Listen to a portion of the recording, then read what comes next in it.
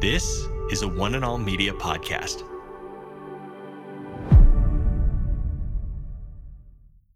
Today with Jeff Vines, We are taking the gospel to the world. pastor, apologist, and Bible teacher. Bringing people far from God near to God. We believe in one truth that will be delivered in love and compassion, connecting every one person to all that God has promised them. You make me wanna dance and sing with every single breath I breathe. I will bring this offering.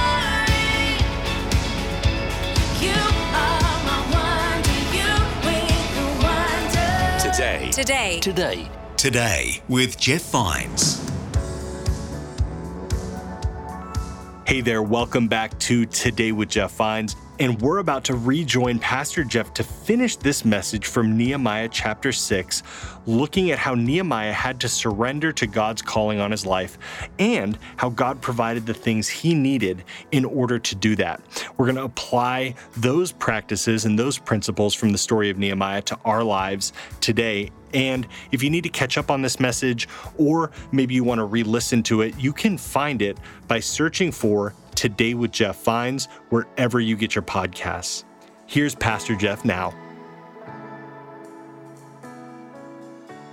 In Nehemiah chapter 8, here we go, pick it up in verse 1. Now all the people gathered together as one man. See, the body of Christ is one. They're one. They're in. When you're in, man, you're one. You're a machine. You're a force, ordained and anointed by the Holy Spirit of God. They're in the open square that was in front of the water gate, and they told Ezra the scribe to bring the book of the law of Moses, which the Lord had commanded Israel. So Ezra the priest brought the law before the assembly of men and women, and all could hear. Then he read from it in the open square from morning until midday, and the ears of all the people were attentive to the book of the law. My goodness. After it had been built, Nehemiah brings the law of God. He reads it somewhere probably around 6 to 8 hours, and they stand the whole time and they listen. My goodness, you can't even sit for 40 minutes without going to the bathroom while I'm preaching. Nehemiah 8, they stand, they listen. And the Bible says they blessed the Lord, the great God. And all the people answered, amen, amen, while lifting up their hands. They bowed their heads and worshiped the Lord with their faces to the ground. Now, here's what's interesting. Now, stay with me here. There's a turn about to happen because they're joyful. Why wouldn't they be joyful? They've built the city of God and the city of man. They prepared the way for the Messiah that will come hundreds on hundreds of years. God had kept all his promises, all his provisions, all his precepts. And then the people say to God, but we know what our fathers did. They acted proudly, verse 16. They hardened their necks. They did not seek or heed your commandments. They refused to obey, and they were not mindful of your wonders. So they disobeyed you. They didn't honor the temple. They didn't worship and praise your name. They did not obey your law. They become hard-hearted, and they would not surrender their lives to God. And they acted proudly and did not heed your commands. It keeps going, but sinned against your judgment, which if a man does, he shall live by them. What does that mean? It means that if you insist on living your life your own way, God will allow you to suffer the ramifications of your decisions. He's not going to come in and rescue you when you're violating the law of God every day of your life. That's not the way God works, because then you'd never learn the lesson. Now look what happens. Verse 33, they say, God, you're just in everything that's befallen us. What we have, we deserve. We've done wicked things. We've done bad things.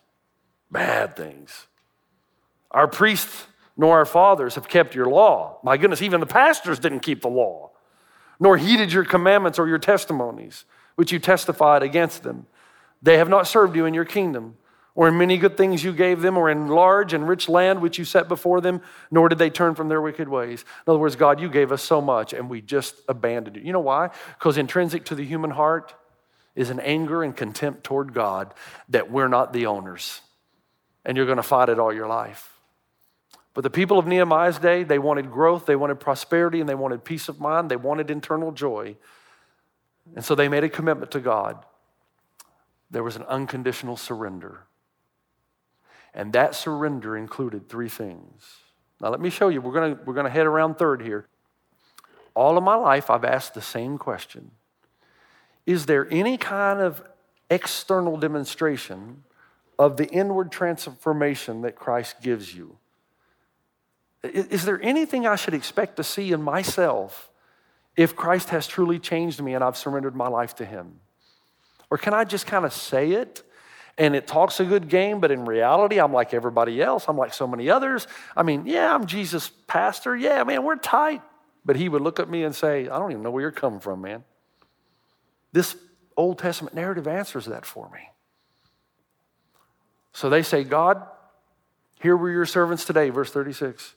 And the land that you gave to our fathers to eat its fruit and its bounty, here we are, servants in it, and it yields much increase to the kings.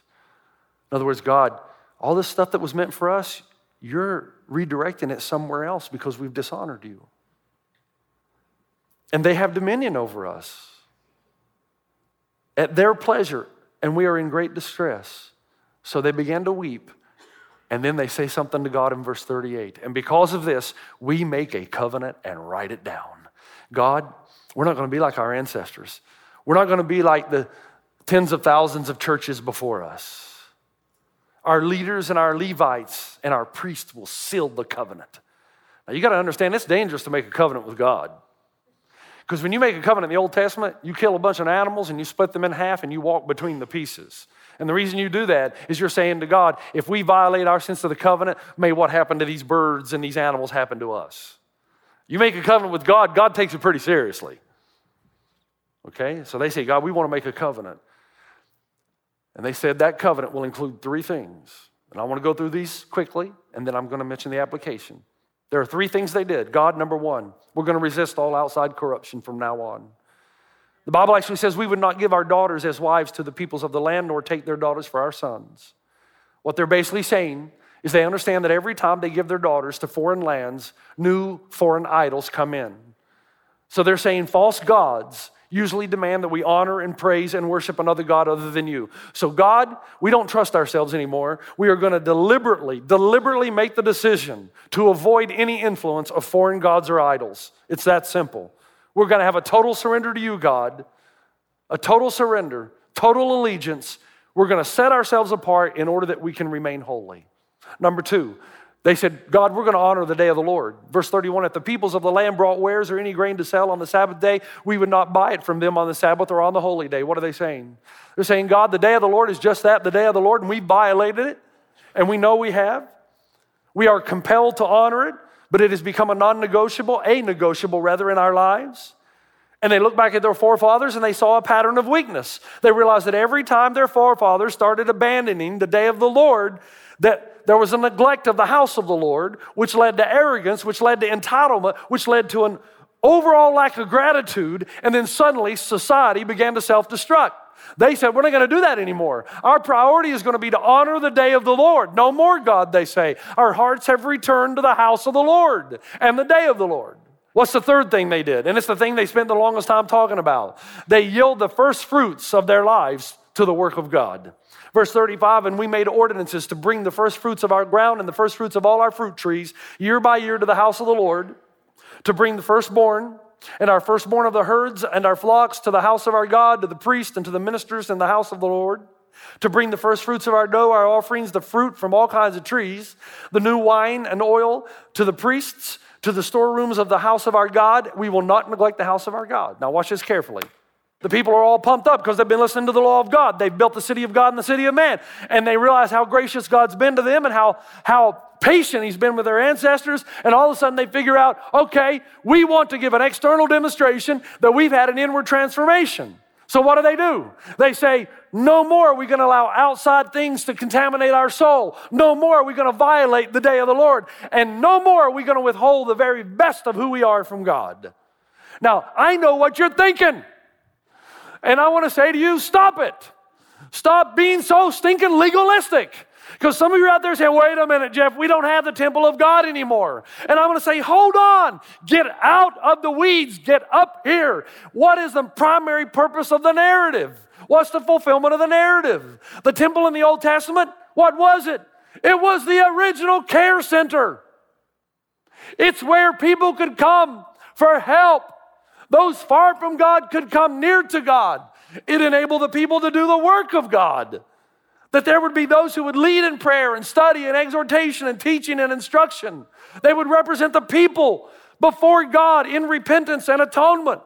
They would provide for the less fortunate. They would defend the impoverished who could not defend themselves. They would hold each other and the community accountable. They would call people far from God to come near. And when the temple was no longer a place of emphasis, society always self-destructs. The church is no longer the center of our communities. We've kicked God out of the schools, the Bible out of the schools. We can't talk about our faith in the public arena. When you silence the voice of God, when you neglect the voice of God, people stop praising and worshiping God, and they're always going to praise and worship something. And that is going to be monetary things. And that will kill the soul. They, the people in the Old Testament, withheld their very best from what mattered the most. So the priests stopped doing the work of ministry and instead took jobs on the farms and in the fields. And since the house of God and the purposes of God were neglected, no one was around to adjudicate on behalf of the people. So there was social injustice. When the house of God is abandoned, society self-destructs. There's nobody to fight for those who can't fight for themselves. So in Nehemiah 7 through 10, what do the people do? And here's the answer. This is the point of the message. How do you know that you have surrendered to God? Number one, you do your very best to resist outside corruption. Remember Susanna Wesley's definition of sin. Whatever weakens your reason, impairs the tenderness of your conscience, obscures your sense of God, takes off the relish of spiritual things, that to you is sin. I'm starting to really get what this means. Any activity in your life that harms or obscures your sense of God, even though it might not be immoral, must be discarded. I'm starting to wake up to these truths in my own life. I have iPhone, I have iPad. God wants me to have I pray. I pray. Rather than spend all my time on Facebook, He wants my face in the book. And the things that entertain me may not be immoral, but they impair the tenderness of my conscience. They are desensitizing you, folks. They're impairing the tenderness of your conscience. The shows that you watch may not be immoral, but they glamorize an illegitimate lifestyle, and you're addicted to it. I'm addicted to it. Movies that idealize immoral living don't offend you anymore. You know why? You're not thinking of God. And nobody's going to take away your rights to read and watch what you want to read and write. All you want to talk about is your rights. And you say, Pastor Jeff, are you talking about censorship? No, I'm talking about discipline. Discipline. And if you get angry when somebody challenges you, all you're doing is affirming the word Jesus spoke. Paul said in Colossians, since then you've been raised with Christ. Set your hearts on things above where Christ is, seated at the right hand of God. Put to death, therefore, whatever belongs to your earthly nature. Sexual immorality, impurity, lust, evil desires, and greed, which is idolatry. Stop giving yourself to things that pull you away from God. Stop and surrender your soul. You may not be perfect. You're going to make mistakes. But what's in here? What's in here? We're not willing to give up anything that we think we can't live without. And the Bible tries to tell you the only thing you can't live without is Jesus. I promise you, if the TV and movie theaters, if they all went missing, you'd still survive. Number one, I will do my very best to resist outside corruption. I won't be perfect, but I'm going to try. Two, I will honor the day of the Lord. Remember the article we read on Father's Day? Why the next generation is leaving the church and God.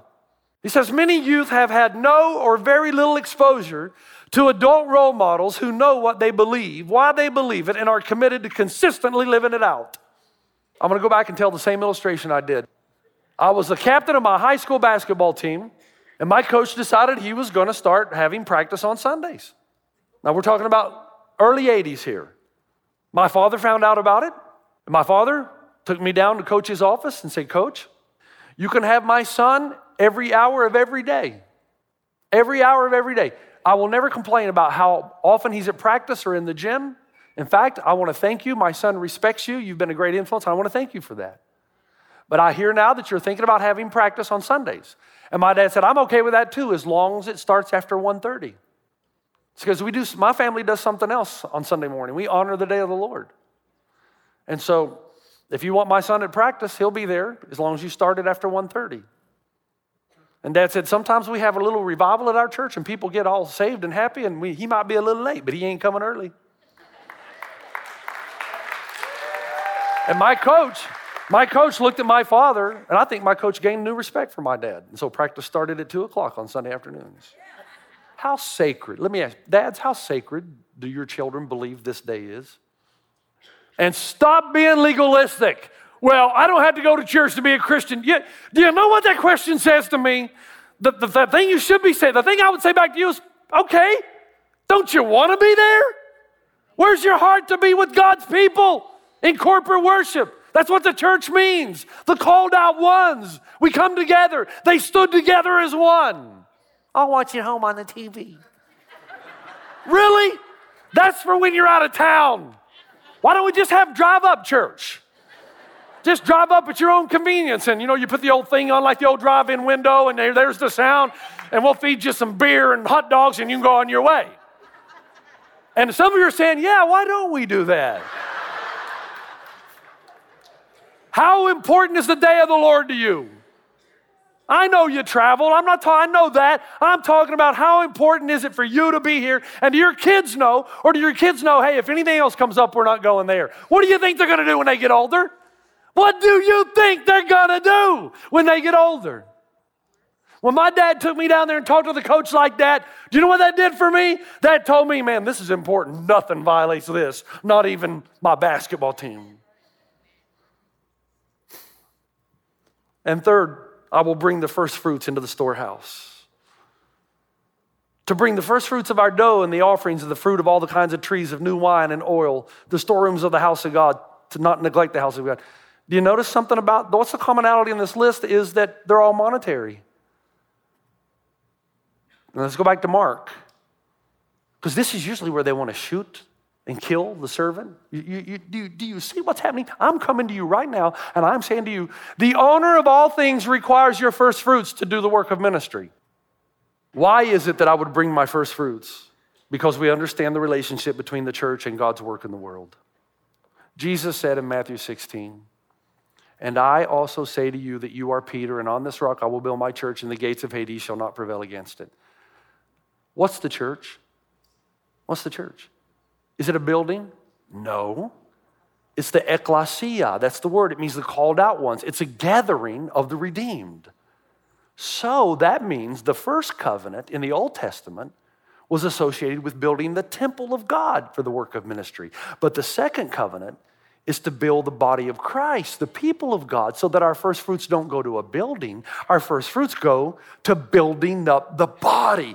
People far from God coming near to God, to build a city of God and the city of man. Stop giving me this stuff about that's an Old Testament law. It doesn't matter in the New Testament. What I'm telling you is, where's your heart? Where's your heart? What matters to you? What gets the very best of you? That's what this is about. It really comes down to one question, folks. One question and one question only. Am I winning the battle against materialism and living for the city of God? That's the answer. It's yes or no. And if you were in a court of law and I was a lawyer and I asked you that question and you tried to say yes, but I'd say yes or no. Yes or no. Are you winning the battle against materialism and living for the city of God? There's a warning. Be careful that you're not on the outskirts thinking you're in the inside. There's a weeping. Repent for the way that we've lived. And third, worship. And you know what worship means? You know what the word means? It means what you give ultimate worth to. Did you know that? So the worship of God means you give God and His work in the world ultimate worth in your life. Is that true? For most of us, no. Repent. Weep. Acknowledge that you've not shown gratitude to God the way you wanted to. Acknowledge that God is an afterthought. Acknowledge right now that you're dying for this sermon to end so the conviction will stop. Just acknowledge, it's okay. If I were in your place, I'd probably be doing the same thing. The only way we're going to be able to do this, folks, this great vision that God has given us is 100% of you involved. We cannot do this. We cannot do this without the 66% who are presently in our church who are not engaged. We can't do this.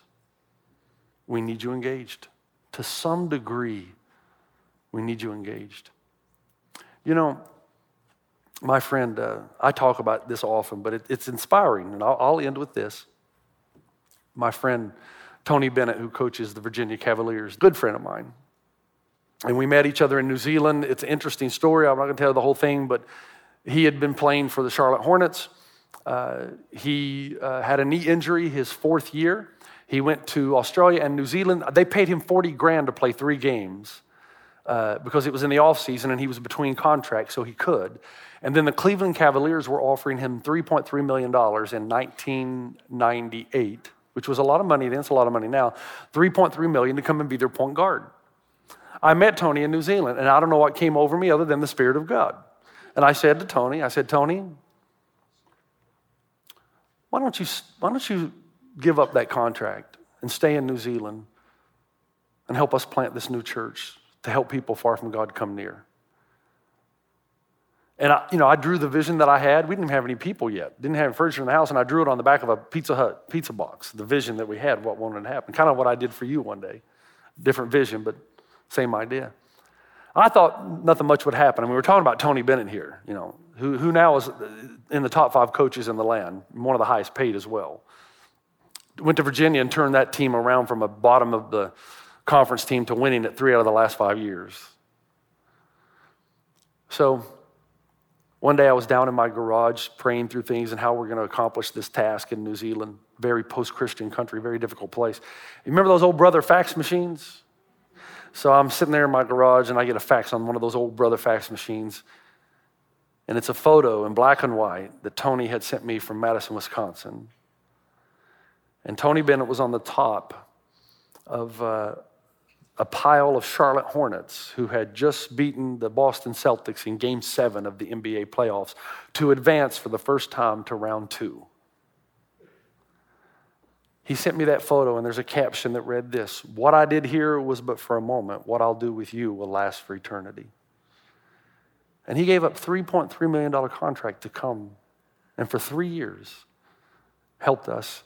And many far from God came near because he had a platform that I never had. And after the 3 years, I thanked Tony. I asked him to commit 3 years. He gave us 3 years. And do you think God has blessed him now? Oh my goodness. But Tony's still Tony. I'm telling you that there's something fantastic in your life waiting when you fully surrender to God. And if our church will do this 100%, we will change the world. And if you're on the outside looking in, there'll be some kind of a disheartening because you'll know it was God and you had a chance to be involved. Come on. That's how you know you've surrendered. You try your best not to be contaminated from the outside. You honor the Lord's day, man. It becomes a priority to you. It's not about the legalism of the Sabbath. It's about the principle of taking a day every week of your life and saying, I'm going to go and praise and honor God with the saints of God. That's what it's about. And third, you're going to bring your very best, not leftovers. The first fruits of your life come to God and what he's doing in his world. Father, I thank you and praise you for the people, for the call on their lives. And I pray right now in Christ's name, you would overwhelm us with your love, your forgiveness, your grace, your mercy, and your conviction, that our eyes would be open to the lives that we're living. I know this cannot happen other through a powerful moving of the Holy Spirit on this place. And so I pray for that move of God to come. And I pray for it to be powerful. And I pray we would be changed by it. We praise you in Christ's name. Amen. You've been listening to Today with Jeff Vines. Next time, we'll bring you a new message from Pastor Jeff. You can listen to more messages like this. Just search for Today with Jeff Vines wherever you listen to podcasts. You make me wanna dance and sing with every single breath I breathe. I will bring this offering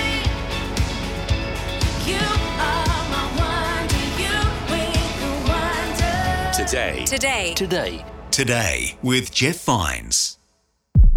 This is a production by One and All Media. For more, head to oneandall.media.